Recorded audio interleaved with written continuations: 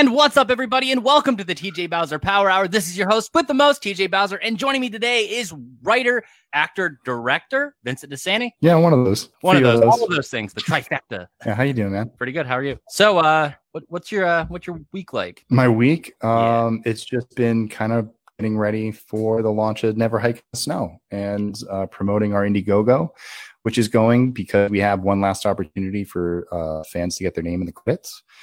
So we have that open until September 14th on Indiegogo. If you go to any of our Womp Stomp Films, WOMPSTOMPFILMS social media pages, you'll see links to our trailer for Never Hike in the Snow, which was releasing on October 13th. And we're in the final preparations of that now. It's in post-production. So, this week I'm looking at first pass, sound mix, sound design, color pass, music started last week. So we're just basically kind of marrying everything together. Should be done by the end of the month, and it should take a couple of weeks to just kind of, get it over to the next thing, upload everything, put in all the information, do some subtitles. So all that fun stuff in preparation for the 13th. And then hopefully we'll be launching Tuesday evening on October 13th with no technical issues and just letting people enjoy Friday the 13th on a Tuesday. Absolutely. So we got a couple questions for you today, and then we're going to go to some viewer questions. So first, planning to film in the snow has to be difficult as weather is unpredictable. What was it like setting up a shooting schedule for Never Hike in the Snow? It was a lot of luck. We were going to originally shoot in December, and then we raised a little bit more money than we originally intended on, so we expanded upon the film. And after doing that, visual effects needed more time to get ready. We had actually just got hit with a snowstorm. So it was like, oh, cool. It's going to be a nice winter storm kind of season. Like, we'll just ride that out. And then I went to go shoot 13 Fanboy in January. And we were getting ready to shoot in February. And when we did that, we went through like 8 weeks of drought. There was no snow. There was no rain. Everything melted. We went up and did a scout. There was barely anything up there. And I was like, we are in trouble. We're going to have to change the name of the film. And then leading into the week of production, because the story was the same. The story would have remained the same. Mm-hmm. But we wouldn't have had as much fun with the snow. And luckily, the week of snow report came in. We're going to have a storm that weekend. And we were literally just like straddling like call times of being like, if the snow comes at 3 a.m., like it says, like we're getting up at 3, we're going to go out, we're going to chase the sunrise, and then we're going to do that. If it comes at the afternoon, we're going to shift everybody to the afternoon. So we just have to be on call. And it ended up coming in on 3:30 in the morning. I remember waking up and hearing it. And I got up, Evan got up, DP, Cortland, who plays Mark Hill, got up, and we were just out in the forest. The sun came up, we had the drone in the air, we had a lot of our B unit, second unit type setup, a very small crew, and went out and picked up a majority of the opening of the film. Got a lot of really great photography, and then chased that storm all day. It came hard in the morning, kind of took a pause, and then that's when everybody else got to set, and we were rehearsing the first scene. A lot of what you see in the trailer, and right when we were in the middle of rehearsals, the snow, like it was crazy. We were out there in the middle of the forest, and it was quiet, and then all of a sudden it sounded like the wind punched the trees. Like you could hear like, and you were like, what was that? And all of a sudden, like snow started coming down. And I was like, holy shit. I was like, is that camera ready? And they were like, yeah. I was like, let's go. And so the snow started falling, and we shot through an entire snowstorm, the whole bow and arrow sequence, and everything that kind of leads up and after it and kind of goes in. And it was great. I mean, like, after not knowing whether or not we were going to have snow, to get caught in the middle of a snowstorm was perfect because it exemplified kind of Jason's arrival. The storm kind of like peaked as we got to shooting all the Jason stuff. So that's when it really got exciting for us. And we knew that we lucked out big time. Awesome. So other than snow, what were some other challenges that you faced filming this time around? This time there wasn't a safety net. So with Never Hike Alone, we could go up with 5 people and get tons of footage. I mean, I put 25 minutes of footage together with just a crew of about 5 to 6 people. And then the other half of that film was made with a full entire crew. Well, every scene in this film is made with a full entire crew. So we didn't have the chance to be like, okay, we got reshoots or we can do this. We had 6 days to shoot on our budget, and we shot 6 days. And luck for us, we finished the week before COVID shut everything down. So if we had messed something up, if we had to go back and get something, we wouldn't have been able to do it anyway. So I think that, like, This time around, we were much more prepared and focused. And it took a lot more prep to make sure that we didn't do anything along this way. We were like, oh, we have to go reshoot this scene or go do these pickups. We actually were on top of it for this time, and kind of made it a more efficient set, which was really, really cool. Other than that, it was really cold. We were shooting through nights, shooting through different types of weather. There's lots of one of the spaces that we shoot in is really cramped, and we don't know if we're going to fall through the floor of the cabin. So we have to kind of like I'm like, how many people are up on this floor right now? I need to lose 2 people. Get off the ceiling. Like, go downstairs before we all end up like breaking the set. So It was like, there's always those types of things on set that you got to keep an eye out for. But I don't know, this one for all that stuff, it was a nice compact production, and we were able to kind of shoot it out in the time that we needed to. Awesome. So what was it like working with Vinny Gustafaro on the set? Vinny's the man. I got to sit in his acting class for a year and a half, 2 years while we were preparing for this before we made the announcement. So I've seen Vinny work in a variety of different ways. Having him on set, like, I always see him in class, but having him on set, it was just so cool to just see him, acting. And just like, because he's such a seasoned pro, and he brought a lot back. It's Rick Colon. It's not, we talked about Rick, and he's not as simple as he was when he was kind of in part 6, where he was just the sidekick and he was always hot and heavy. Like this is Rick the sheriff, so he got to be a little bit more complex in this, and he's got to, talk to people in town and do some investigating, and and then he's going to meet up with Tommy Jarvis, and you start to see how Tommy brings out the Rick in him. And I think that's kind of the fun journey for their story in this entry. And just, it's nice to see Vinny and Tom back together on screen, which is a really cool to have them reunited and kind of reignite their rivalry. And just, what Vinny just brought like a really, like, he was very excited when he was on set. It was really cool to see him out there. So we had him out there for the first weekend and then the second weekend, those his shooting days. And he was like a kid in a candy store out there. He was happy to be back on set. And it was just good to have him out there. And he was just, when I had it, he was like, all right, Vin, you ready? He's like, oh, yeah. He's just like getting all excited to be out there and acting. So it was cool to see him out there and doing his thing. The trailer for Never Hike in the Snow really displays some next level footage compared to Never Hike Alone. What were some of the changes you made behind the scenes to step up the quality? One change was that Evan Butka moved up from camera operator to director of photography. Evan and I don't know, we just developed a chemistry kind of off when we were down on some other projects, and even on Never Hike Alone. And he brings such an arsenal to the game when we go out and shoot. So he has his red camera, and instead of like Never Hike Alone, where we were renting other cameras and we shot with about 4 or 5 cameras in the whole shoot over the span of 18 months. Like, here we are in one camera, one rig, one setup. We know how it works. We don't have to play guessing games. He has an entire crew behind him. Some of those people are from Never Hike Alone, like Matt Richardson, who was our first AC on Never Hike Alone, was also our gaffer on Never Hike Alone. He was our first AC on this. He was also first AC on Pathosis. And then, we bring in the rest of the crew there. And I think overall it was, that also me studying 2 years on a TV film set and watching kind of different types of setups being used and how they were executed and how we could do that. Same thing with Evan doing high level. He was doing work for Euphoria on HBO and different stuff. So we kind of went off and worked on our own skill sets and came back with a better knowledge about, how to tell story with camera. I had this thing visually mapped out pretty well into pre-production. And I mean, I pitched what we did to Evan like a year and a half ago when I was this is how we're going to make this film, and this is the opening sequence, and that was all that. It was kind of already all laid out. But now it was going to be nice to shoot it all at the same camera with a high, we were shooting 8K, 6K, so we could reposition footage and do some funky things like those Dutch angles, and really get do some fun things with it in post that really bring out like new dynamic technology and make Jason look even cooler in modern technology. Yeah, that you definitely achieved that. So do you have any future plans to integrate more Friday alumni cast into your film universe?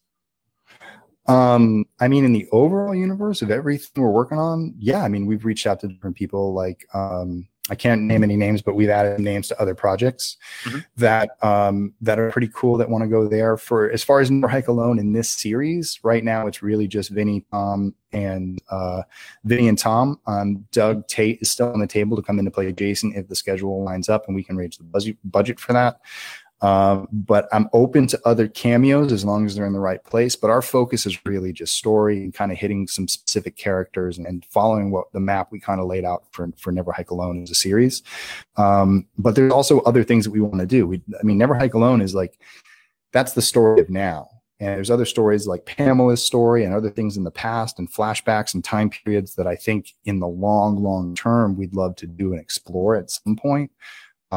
Where we could also have some other things. There's a lot to explore. I would love to work with more alumni, but for now, I think we're pretty locked in, and I think we're pretty well covered. Awesome. So once again, you crushed crowdfunding goals with the Final Call campaign. Do you have any plans for more Never Hike in the Snow related campaigns, such as Blu-rays or T-shirts? Yeah, so as we move forward, we have Never Hike Again. That's the next episode. So we really want, the first thing we want to do is let people see Never Hike in the Snow. We want to let that stand on its own. People understand that this is a prequel, that this is a pilot episode, that this leads into 3 more episodes. So you're getting episode 1 in a series. So this is going to have its own series, own episode arc, and you're going to go from a front to a back, but there's going to leave you with some questions that we want to answer along the way. And we're setting it up to relate to Never Hike Alone. We're trying to create this world around Tommy Jarvis so you understand it when we go back and meet him. Overall, we want to show some really cool stuff with Jason too. Ultimately with this short, we were trying to do some really cool things in the snow with Jason, but at the same time, add to the Never Hike Alone story. Yeah. So we kind of did both of those things. We're having fun in the snow, but we're also adding to our adding so it means something. And this will lead into the next episode. And with that next episode, we'll run its own Indiegogo crowdfunding campaign. And in that Indiegogo crowdfunding campaign, we'll have second edition Blu-rays, VHSs, other things of that nature at that time to help raise the funding for Never Hike Again. And we'll do pre-orders for Never Hike Again on Blu-ray and VHS and things like that, just like we would Never Hike in the Snow. And for each episode, it will continue to follow like that. We'll make previous editions ready for reprints just to help us raise the funding for the next episode until we get to the end. And then hopefully we just continue building a fan base, and those, crowdfunding numbers keep going up. We can keep them at a manageable price so no one feels like the funds are being misused, or if rights holders are saying, okay, you guys are raising too much money, we'll figure out what their limit is. We'll work whatever they have for constraints for us. We'll listen, and we'll try to take our story and say, okay, if we're only allowed to raise $50,000 a time for shooting, then let's make it from this point to this point, and that's $50,000. The next $50,000 covers it from this point to this point. And right now we have it split up in 3 different ways, which it's not $50,000 each time. The first one's 50, but that means we got to raise 100. Yeah. Next one's probably 100, which means we need to raise 150. And so it kind of grows in that exponential rate. And when you look at that from a standpoint of being at the beginning of this journey and seeing that we only raised $20,000 on the first campaign, well, it's been a long journey, but now we got to 100, and that allowed us to make this. So this is a great 25-minute piece. It's like a fillet. It's not a giant piece of meat, but what's there is good. And it's all the good stuff. There's no fat. We think it's different. We think it brings our brand of Friday to the screen and something that's new and refreshing for fans. It gives you something to think about, but it gives you some cool Jason action too. And then it will continue on. And we want to be able to continue that on. And with a small number of people, that's going to be really hard. And it's really hard to ask people, especially in this time, to give so much. But if lots of people just give a little bit, like our credits are only $5. I look at other independent films online. You can't get a credit for $5. I'm sorry, you just can't. But guess what? We have over 2,000 backers now. Actually, I think it's over 2,200. And it'd be great if all of Friday the 13th fandom united and got together, because it's thousands upon thousands upon thousands of fans, tens of thousands, hundreds of thousands. Are there millions out there? That might be too much at $5 a pop, but hey, that would allow us to do what we need to do, and we'll do whatever we need to comply with whatever the rights holders need to do, just as long as we continue to make the material. And that's what we're focused on, is just continuing to make material. Fans entrust us with these investments, and it's upon us and our responsibility to give them something back, to give them these episodes, to give them their perks. And so that's what we've been working on for the last 2 years. And, we got funded last year and we ended that campaign in March. We got most of those items out aside from the Blu-ray, which obviously we can't release until the film's done, but that's all happening this year. And so, we have a list of over, like 1,300 pre-orders for the Blu-ray from the last campaign. And so now we've added an additional like 200 or 300, maybe more. So I opened up this campaign as a catch-all just to say, I know that the trailer would shake more people loose, to be like, oh, okay, I didn't know what was going on before with this. The music video didn't really sell me. Oh, okay, Jason in the Snow, now I want in now. I couldn't handle all those emails. So I built this just to be like, here's where to go to make the quick order. So I don't have to answer 5,000 emails, and it's like up to 550 people or something like that, which I'm so glad I did this, because I can't imagine what my inbox would have looked like if I didn't. So we're only doing it for 2 weeks. It's a short span. It was only a $500 goal just to allow extra orders. And this is helping not only with ship more orders and stuff like that, but now we can do some pre-production on Never Hike Again, because we have a lot of construction work to do on the original camp to bring it back to where it was. So this is actually going to help us pay for our set. And that will not have to be included in our next budget, which can go more into the film, and maybe we can make those scenes a little bit longer and have an extra day on. So there's lots of good things that are going to come of this, and we're going to turn it around and turn it into product for the fans.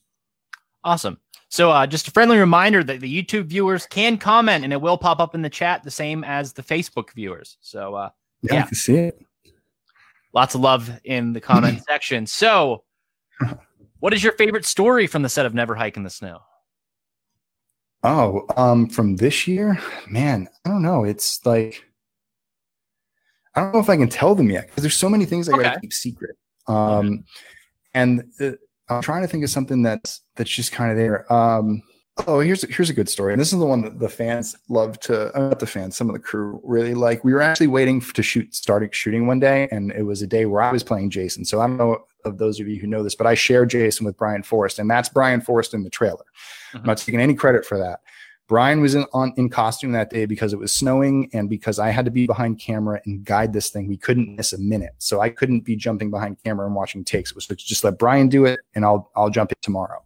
And so it was my turn in the costume that day, and I was sitting on the back of the grip truck, waiting for the rest of the crew to show up. And all of a sudden, like a family of tourists came into the park, that we had all these signs up that said, we're shooting, don't come in here, and they park right in the middle of our set. And I'm just like, are you kidding me? Like, I'm gonna see this car in the background of these shots, and I'm just like, God damn it. And so like I walk over there in like Jason costume, like all pissed off. I'm like, hey, you're on a movie set. And they looked at me like, holy shit. And then like my producers swoop in, and they're like, oh wait, there's signs, you can't park here. And these people argued with my producer for like 20 minutes about how we couldn't keep them out of there, even though like that's part of where the money went, was paying for this parking lot so we could set everything up here and shoot. So that was the thing. But yeah, just like having to produce while wearing the Jason costume, that happened. And it was pretty funny, and everyone was laughing at me because I was pretty heated, because I'm like, God damn it, like we're about to shoot and I got to argue with people, like I shouldn't have to do that type thing. And then finally, we got over it. We got our days, and we got our shots, and then we moved on.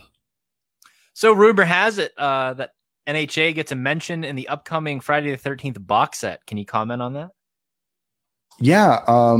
Vinny and Tom went back into the studio to record commentary, Tom Matthews and Vinny Glostafara, and I believe it came up. So I think that Tom McLaughlin, I think he mentions his Jason Never Dies sequel about that was set in snow. And I think Tom and Vinny talk about Never Hike in the Snow and their experience on set.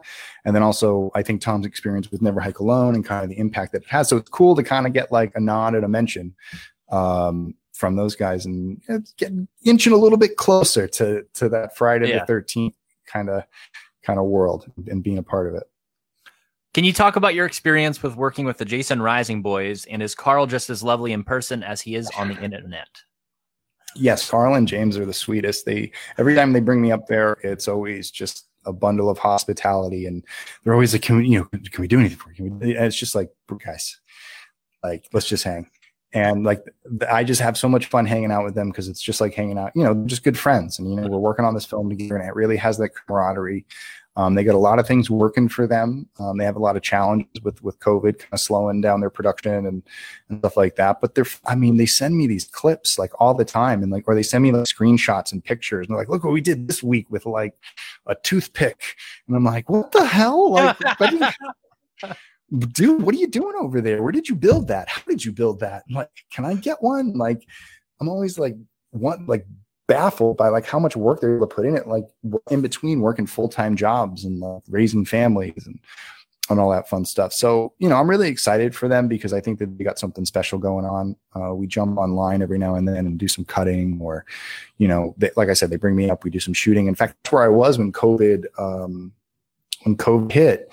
I was in Portland and I was helping them out, and we were just kind of watching it all unfold. I mean, it was kind of like questionable for me to even travel because it was getting to that point. It was like, oh, we might have to. And I was just like, this is just another bird flu.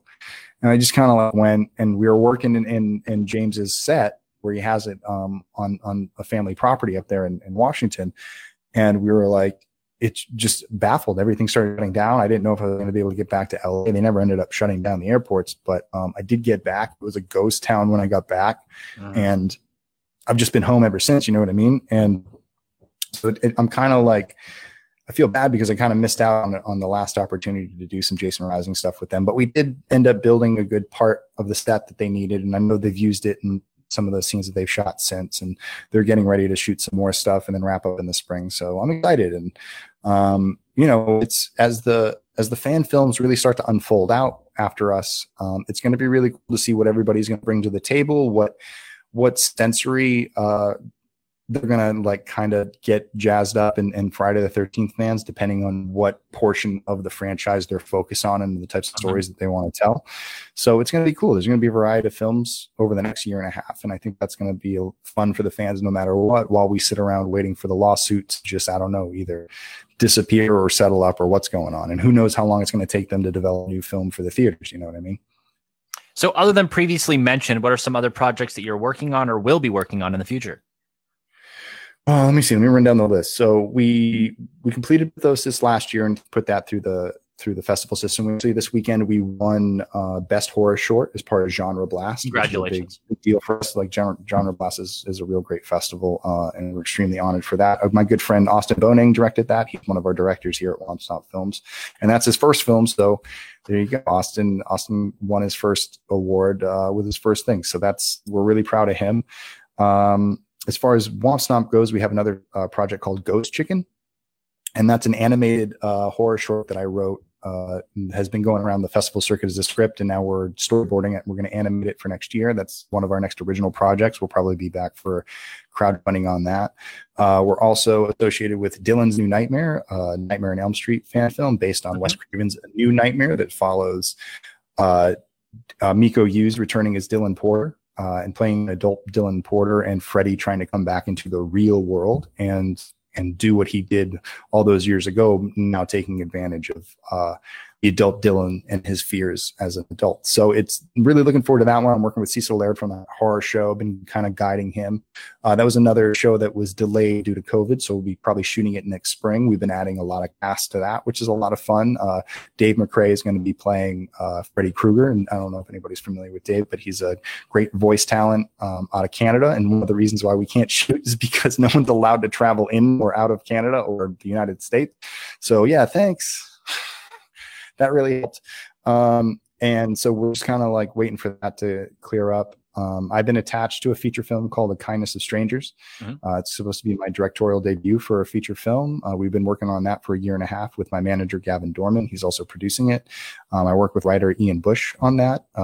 We took his script and kind of worked on it for the last year and a half and got it into really good shape. And we're excited about bringing it out, getting it financed and shooting it hopefully early next year. And then, of course, we got everything else coming up with Never Hike Alone and all the things we want to do there. And then one other thing that I'm looking forward to in the near future is, two things. One is 13 Fanboy. I keep forgetting that I went down and helped out with that, and that's almost out. Helped with Heart of Darkness. I'm sure your viewers know a lot about that. I was able to contribute an interview for that, and I'm really excited to see how it comes out because I've heard Adam's story, and I can't wait to see it in documentary form. And then I don't know. I'm just like, And then my good friend of mine, Ben Meredith, who's a director of photography for Womp Films, wants to step into the directorial role and do a Event Horizon fan film called Horizons, which we've been working on behind the scenes, and he's been working on some cool space effects. So he's been working on that, and that's a good one. I'm actually going to act in that one. I'm going to be helping out Courtland Gordon in a couple weeks with a Halloween fan film. I'm returning to play The Shape. Michael Myers. Yes, I did it for Renee Rivas in Spirit of Haddonfield. I did it for Stephen Wolf for The Face of Michael Myers. And now in 2020, I'm going to step back in the Myers costume in next week, and we're going to have some fun up in Michigan with Courtland and his Odyssey of the Odd crew. And yeah, we're getting ready. I mean, we're busy. I mean, it might be COVID times, but we've been putting our nose to the grindstone and getting more projects ready, and we can't wait. We've got a lot of really fun stuff coming out in the next 2-3 years. Awesome. So before we get to viewer questions, let's show the trailer for Never Hike in the Snow. All right.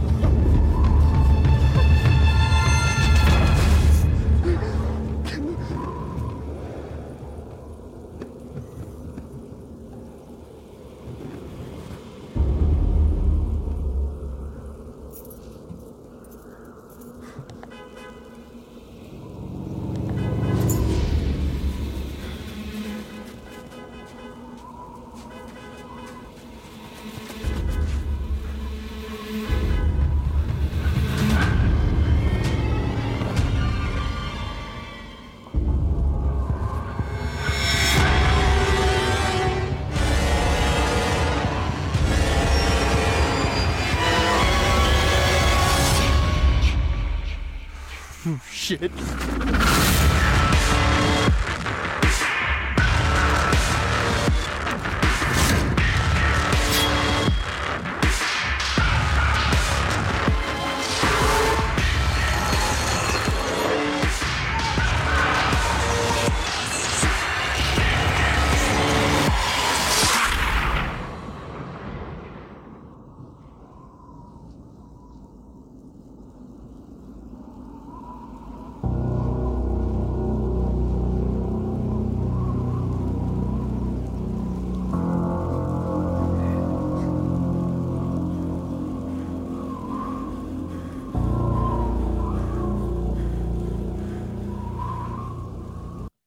There you go, guys. Yeah.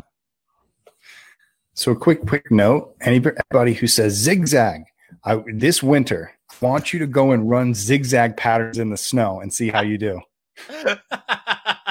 I just want to see it. Just film them, put them on TikTok, and I want to see the zigzag challenge for everybody who's going to do Barry Sanders juke moves in the snow to avoid getting shot.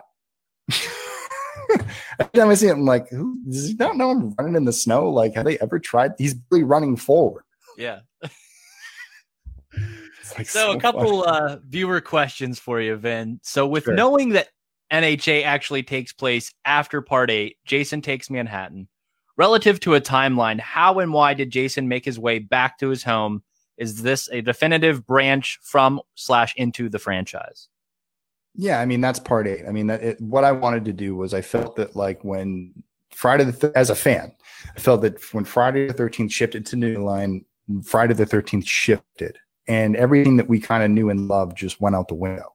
And it was just something new. And it was something new every single time. And we've been waiting for this film that really connected us back to whatever through line it was that carried us through all that faulty logic. Like there was just one single thread that kind of like wrapped it around for everybody kind of in a common theme. And I wanted to try to get back to that like core value. And so I thought that like as goofy as 7 and 8 are in some places and in some way, shapes, and form, I just wanted to treat them as events. Like I didn't want to take them too seriously. I just wanted that they happened and that's what that Jason did in that time. And I don't have any control over it, but this is what happened now. And I think that for Jason, Crystal Lake is his home. Whatever supernatural entity or power or thing that keeps him wandering this earth is a beacon that calls him home when he gets too far. And that's all he did. And however long it took him, if it took him a year, if it took him 2 years, if it took him 2 weeks and he just kind of swam backstroke all the way back to Crystal Lake, right up the river, back into the thing, whatever it was. Eventually he made it back, but he was injured and he was, the defeated monster. He wasn't quite dead, but he was as close as you can get for a being of his stature. Mm-hmm. And over this time, he's just learned to keep to himself. And I think that that's ultimately what the 2009 film tried to do. They tried to say that Jason was this person that lived in the woods and kept to himself, even though he broke their own rules throughout the entire movie. I wanted to do something that played by the rules, that said, no, if he was really trying to stay quiet, these are the types of steps that he would take. And also in the world, like Crystal Lake helped him out. And Never Hike Alone, Kyle says like, oh, this trail's not on the map. This is a wildlife preserve. There's not much information about this place. So that's because it's all been purposefully done. It's been taken off the map. It's been forgotten about. So people won't even look for it. So Jason's been kind of benefiting from this and being able to, like in our music video Disappeared, like kind of keep to himself. And then when disturbed, handle it quietly and then go back to, anonymity. And that's all he wants. And the more people who keep creeping onto his territory, especially in the new age with cameras and GoPros and all this stuff, it's making it harder and harder for him to hide. And I think that's kind of like part of the theme of what we're trying to say with Never Hike Alone. And then for Jason in the town, it's just like, it's this ticking time bomb. It's Tommy thinks that Jason's still out there. He's been out there this whole time. He's got himself some new costume, some new costume clothes. He got himself a new mask. And even though it's a new mask to us to see it, it's been on his face for a long time. So whatever chevrons or designs were on it, they wasted away. There's no damage to it. It's kind of a fresh start for him. It's this fresh start as, quote unquote, ghost Jason, I guess. And it's like he's living more as a ghost than he was as an entity that lives in the woods and kind of like travels around and steals stuff. It's just he made his home in the camp because no one else goes anymore in our world. And that was kind of like how we wanted to treat it. It was just like the Jason that we knew and loved through 1 through part 8. It was like returning back home to that Jason and seeing where he's been all these years. And we've been missing out on him just as much as like he's been missing out on us type thing. We were like, no, I want to he's been hidden. The Jason that we know has been gone and under things. And he has not come back because the studios have brought him back.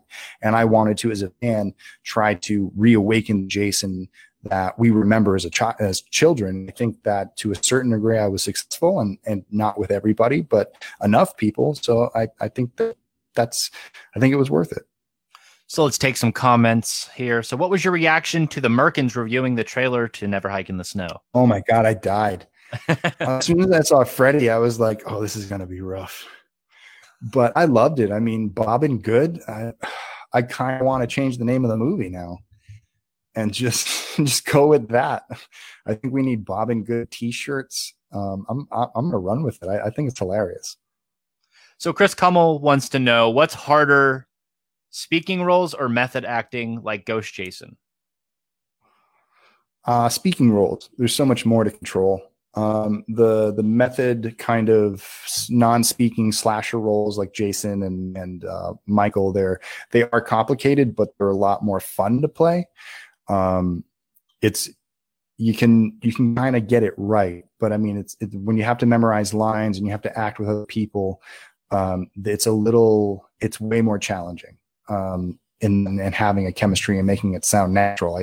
I find anyway, like I find a little bit more natural to be silent and just be the creature in the costume. To come out of that and like interact with people, that takes a lot of challenge and to emote. So I definitely, I like when I get speaking roles. It's a lot of fun and it's a challenge, but it's definitely like, I get more scared about that than I do about putting on a costume and kicking some ass. Joe Gallo wants to know if there's any nude scenes planned for Drew. We'll put one in just for him. When he goes in for surgery, we'll have them cut the pants off and we'll just get full dong on screen. Okay. So another viewer question. Do you think Jason using a bow and arrow is off the beaten path of his typical uncalculated brutality? Does it maybe humanize him with showing a slasher finding a means more calculated and precise? I mean, I think that Jason's always done that. He's shot 2 harpoons. He's hit someone over there with a guitar. He stabbed someone in the eye with a party horn. He used a a tree saw that I've never seen in my entire life other than Friday the 13th Part 7. And in the first film, arrows were a big part of the kills. It was the Kevin Bacon kill that somehow an arrow went through an entire mattress and a human person's neck with, I don't know how they got an angle, but anyway, they did it and it was cool. And it was one of the coolest kills in the film, right? Well, let's jump over to Bill too. Bill chalked up on the door of the what's it called, the work shed, and he's got arrows. He's just littered with arrows. And so then in 2009 we saw Jason use a bow and arrow for somebody riding in a boat for some reason, and we saw the end of it, but we never saw Jason launch the arrow. And we had done the axe throw in the previous film, and we've seen Jason throw things before, so projectiles, and obviously shoot people with guns, the harpoon guns. So it was something where I kind of want to isolate a moment of like, a character is about to get away. They're closing in on their escape. And then Jason's right there and he's got something that can slow them down for good. And that moment of trying to get away, like that moment where like all of your survival instincts kick in and everything slows down and all you can think about is just getting to where you want to go and like isolating that moment. And Jason being this cold, calculated. I mean, Jason has always been calculated. He's taken in the early films, he takes out 12 people without 11 of them finding out about the other one. And he moves quietly through the night and takes people out one at a time. Now Jason's in a different mode. Jason isn't in the mode where he can allow people to get away, because if they get away, they're coming back with pitchforks and torches. So if someone gets outside the bounds of Camp Crystal Lake, just like Kyle, he tracked him all the way back to that ambulance. And at the end of that movie, he's walking into Crystal Lake because he's like, fuck it, I'm screwed. Like they know where I'm out here now, so I'm bringing the attack to them. And Jason is doing whatever he can to keep people from getting away from Crystal Lake. And so if he's going to shoot them with a bow and arrow, he's going to shoot them with a bow and arrow. And he's going to use whatever tools he has at his advantage that he can get from the camp that feel like natural things from the Friday the 13th environment that can be used practically and have never been seen before. Well, let's do that. You know what I mean? I couldn't wait to use the bow and arrow. I was surprised it hadn't been used more.